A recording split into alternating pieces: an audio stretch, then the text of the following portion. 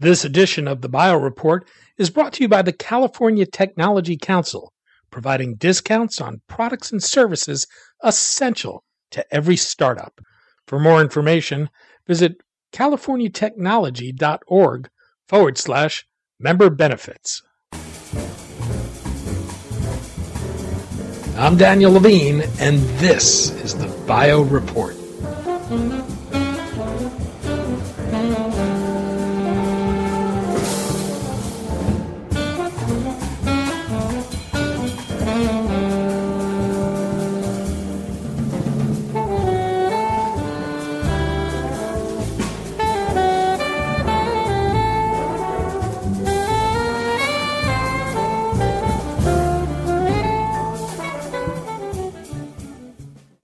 Gene therapy represents an expanding area of potential to correct and modulate the activities of genes driving diseases.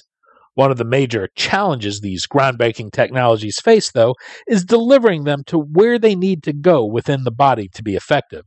Nanogenic Solutions believes it solved the problem with its LipTide technology that marries a payload carrying lipid with synthetic peptides that target cell surface receptors and allow DNA or RNA into the cell. We spoke to Simon Newman, Director of Preclinical Development for Nanogenic Solutions, about the challenges of gene therapy, the LipTide technology, and what it could mean for advancing a range of RNA and DNA therapies.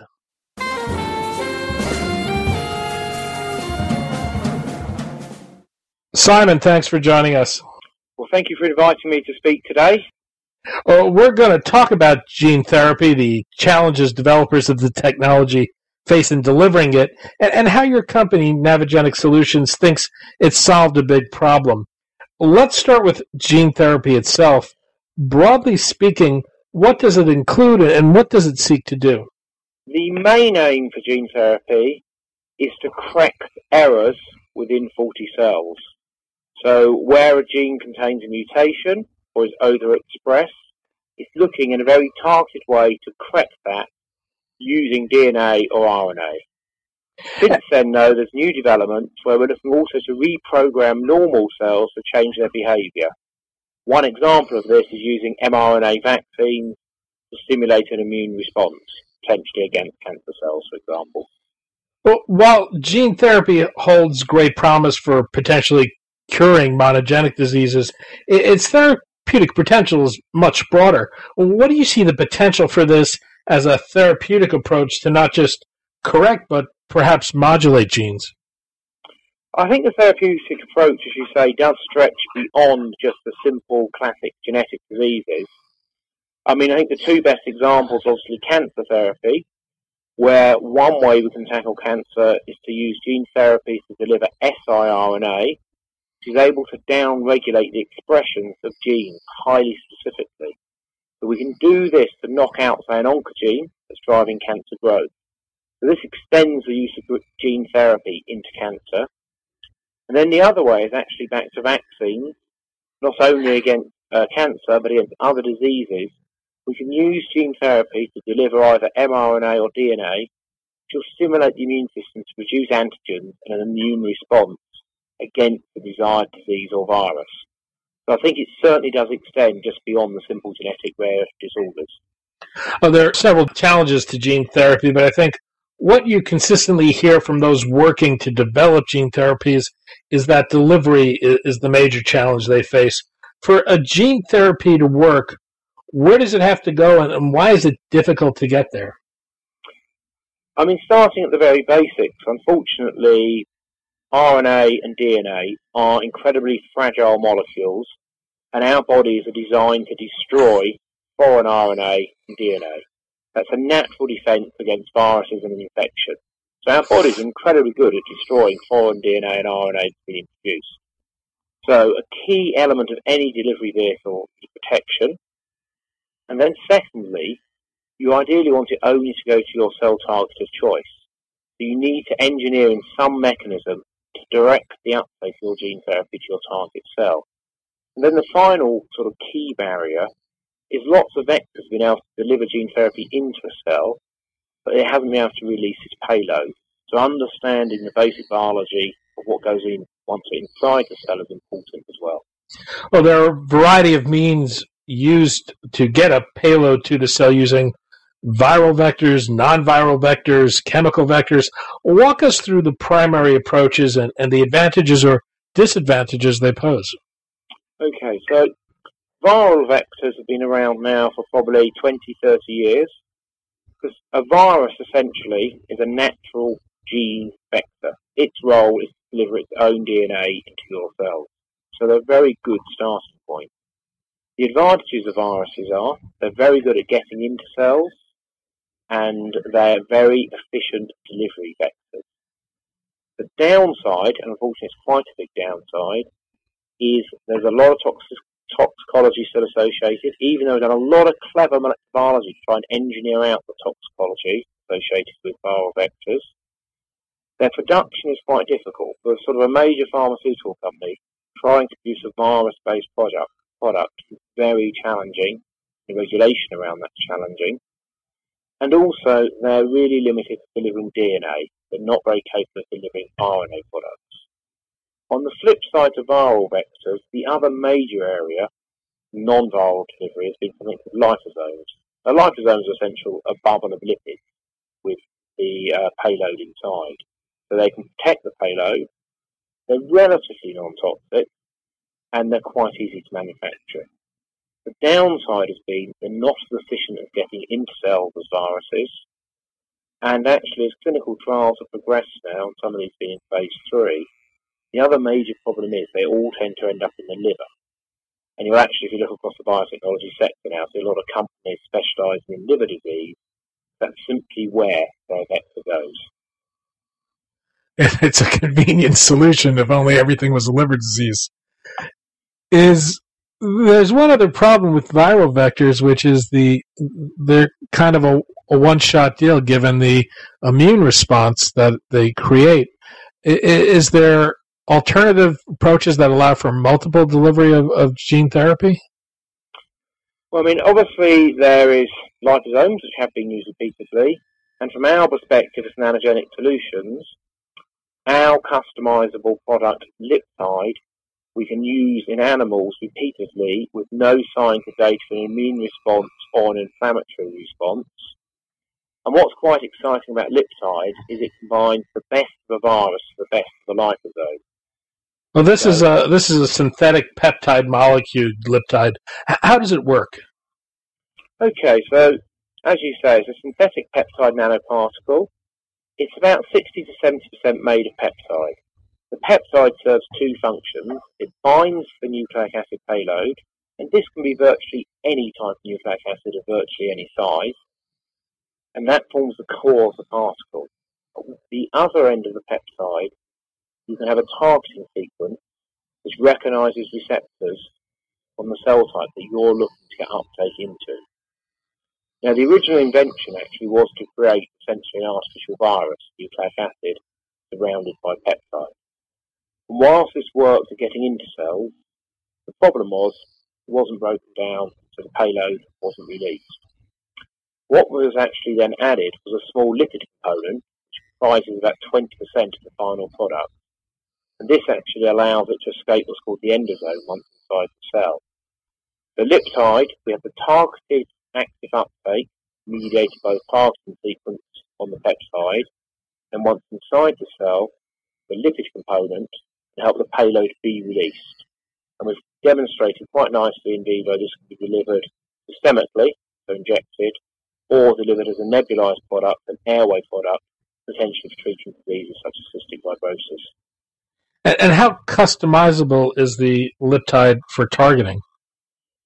It's highly customizable in the sense that if you know what receptors are present on your cell type, and you know what peptide sequence recognizes those receptors, that can be engineered into LipTide. For our cells, we've looked at different integrin receptors, which are overexpressed and overexposed in cancer. We've also targeted against receptors that are present in airway epithelial cells for lung diseases, and also for ex vivo work looking at actually transfecting vein grafts for arterial bypass surgery. But within reason, it is limitless the number of variations around that target sequence you can actually do. On top of customising the peptide component, we can also actually fine-tune the small lipid component to optimise for DNA or RNA delivery and also improve escape from one side itself. Does this have any potential for treating CNS diseases? Can you get it across the blood-brain barrier or dose it intrathecally? In our initial experiments to date, we're doing it systemically. It appears it does not cross the blood-brain barrier. We haven't got final proof that it definitely doesn't, but we have actually done some preliminary studies using a technique called convection-enhanced delivery, and this is a more sophisticated form of essentially direct delivery into the brain.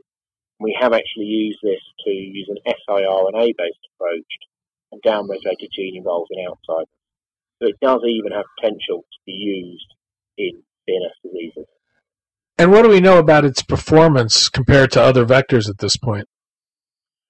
A direct head-to-head is actually very challenging to do, actually. So obviously most vectors are owned by the companies, and trying to set up a direct comparison is challenging. Where we have looked in some of our early in vivo studies, we are seeing in certain cell types efficiency parallel to adenoviruses, one of the most common viral systems. Where we have compared to lysosomes, the big difference we see actually is they're still heading to the liver and LipTide heads to the tube. So I think we have a clear advantage there, especially when it comes to cancer studies. And are there limits to the payload it can carry? I know with some of the viral vectors that sometimes you have a DNA sequence that's just bigger than what they can carry. Yeah, that's correct. So with viral vectors, I think adenovirus is about 7 kb, lentivirus it might be slightly more than that. With LipTide, we've delivered up to 100 kilobases. So actually an artificial chromosome was actually used in vitro studies. In vivo studies, we've delivered quite large plasmids in excess of what can be packaged by a viral vector. So our in vivo data is anything from a tiny siRNA of a few base pairs up to a very large plasmid, DNA plasmid, we can successfully deliver. And in terms of a safety profile, do we know anything about their activity in man at this point? No, so currently the most advanced product using LipTide is something called ECP102, which is a chemosensitizer. This is just about to start scale up in July of this year, and formal toxicity studies are planned in 2019. However, to date, in the wide range of in vivo studies we've done, we have not picked up any signals of concern. So we've looked at inflammatory markers, there's been none. When we've looked at immune response, we haven't seen any. And this includes repeat dosing, both repeat airway dosing and repeat IV dosing. To date, we haven't had any concerns about safety. Gene therapy is not just a delivery challenge, it's also a manufacturing challenge. How would a LipTide therapeutic be produced, and what kind of a challenge does that provide?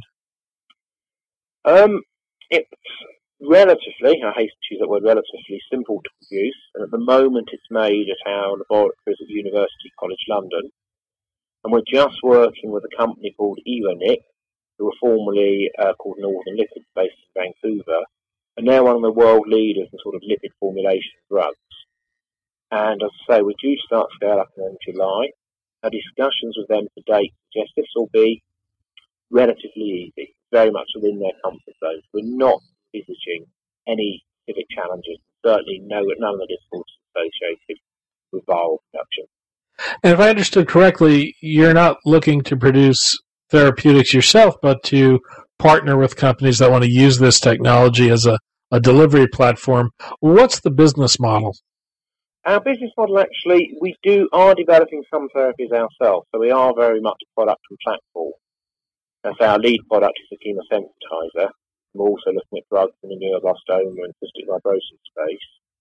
But our business platform essentially is to be self-financing by doing license deals with some, obviously, the large gene editing companies, potentially, and some of the big pharma for the delivery vehicle. But, keeping those licenses fairly exclusive due to the customizable nature of LipTide, and using the revenue from those deals to fund our products. As our products advance, that will obviously validate the platform, adding more value to licensing deals. With our own products, though, we would be looking to license those out after a phase 1, phase 2 trial. We'd never envisage taking them to market ourselves. So as you look at the landscape, where do you see the biggest opportunities for the LipTide technology? I think in the short term at the moment within the whole gene therapy sector, there's a lot of excitement and interest about delivering mRNA, so moving away from DNA-focused gene therapy to mRNA. And I think the two opportunities there are potentially cystic fibrosis. We know LipTide is very good for airway delivery, and we could use mRNA to restore normal protein function. And then the other area, which is really taking off, is nucleic acid vaccines. These are often given just a simple intramuscular injection. Some companies even use naked mRNA and DNA. And because we don't need to actually transfect 100% of the cells when doing vaccination approaches, I think that could be a really easy area for LipTide to make an impression quite early on. Simon Newman, Director of Preclinical Development for Nanogenic Solutions. Simon, thanks so much for your time today. No trouble at all.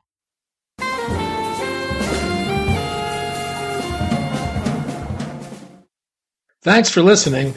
The Bio Report is a production of the Levine Media Group. To automatically download this podcast each week, subscribe to our RSS feed or through iTunes or other podcast manager. To join our mailing list, go to levinemediagroup.com. We'd love to hear from you. If you want to drop us a line or are interested in sponsoring this podcast, send an email to danny@levinemediagroup.com. Special thanks to Jonah Levine, who composed our theme music, and the Jonah Levine Collective, which performs it.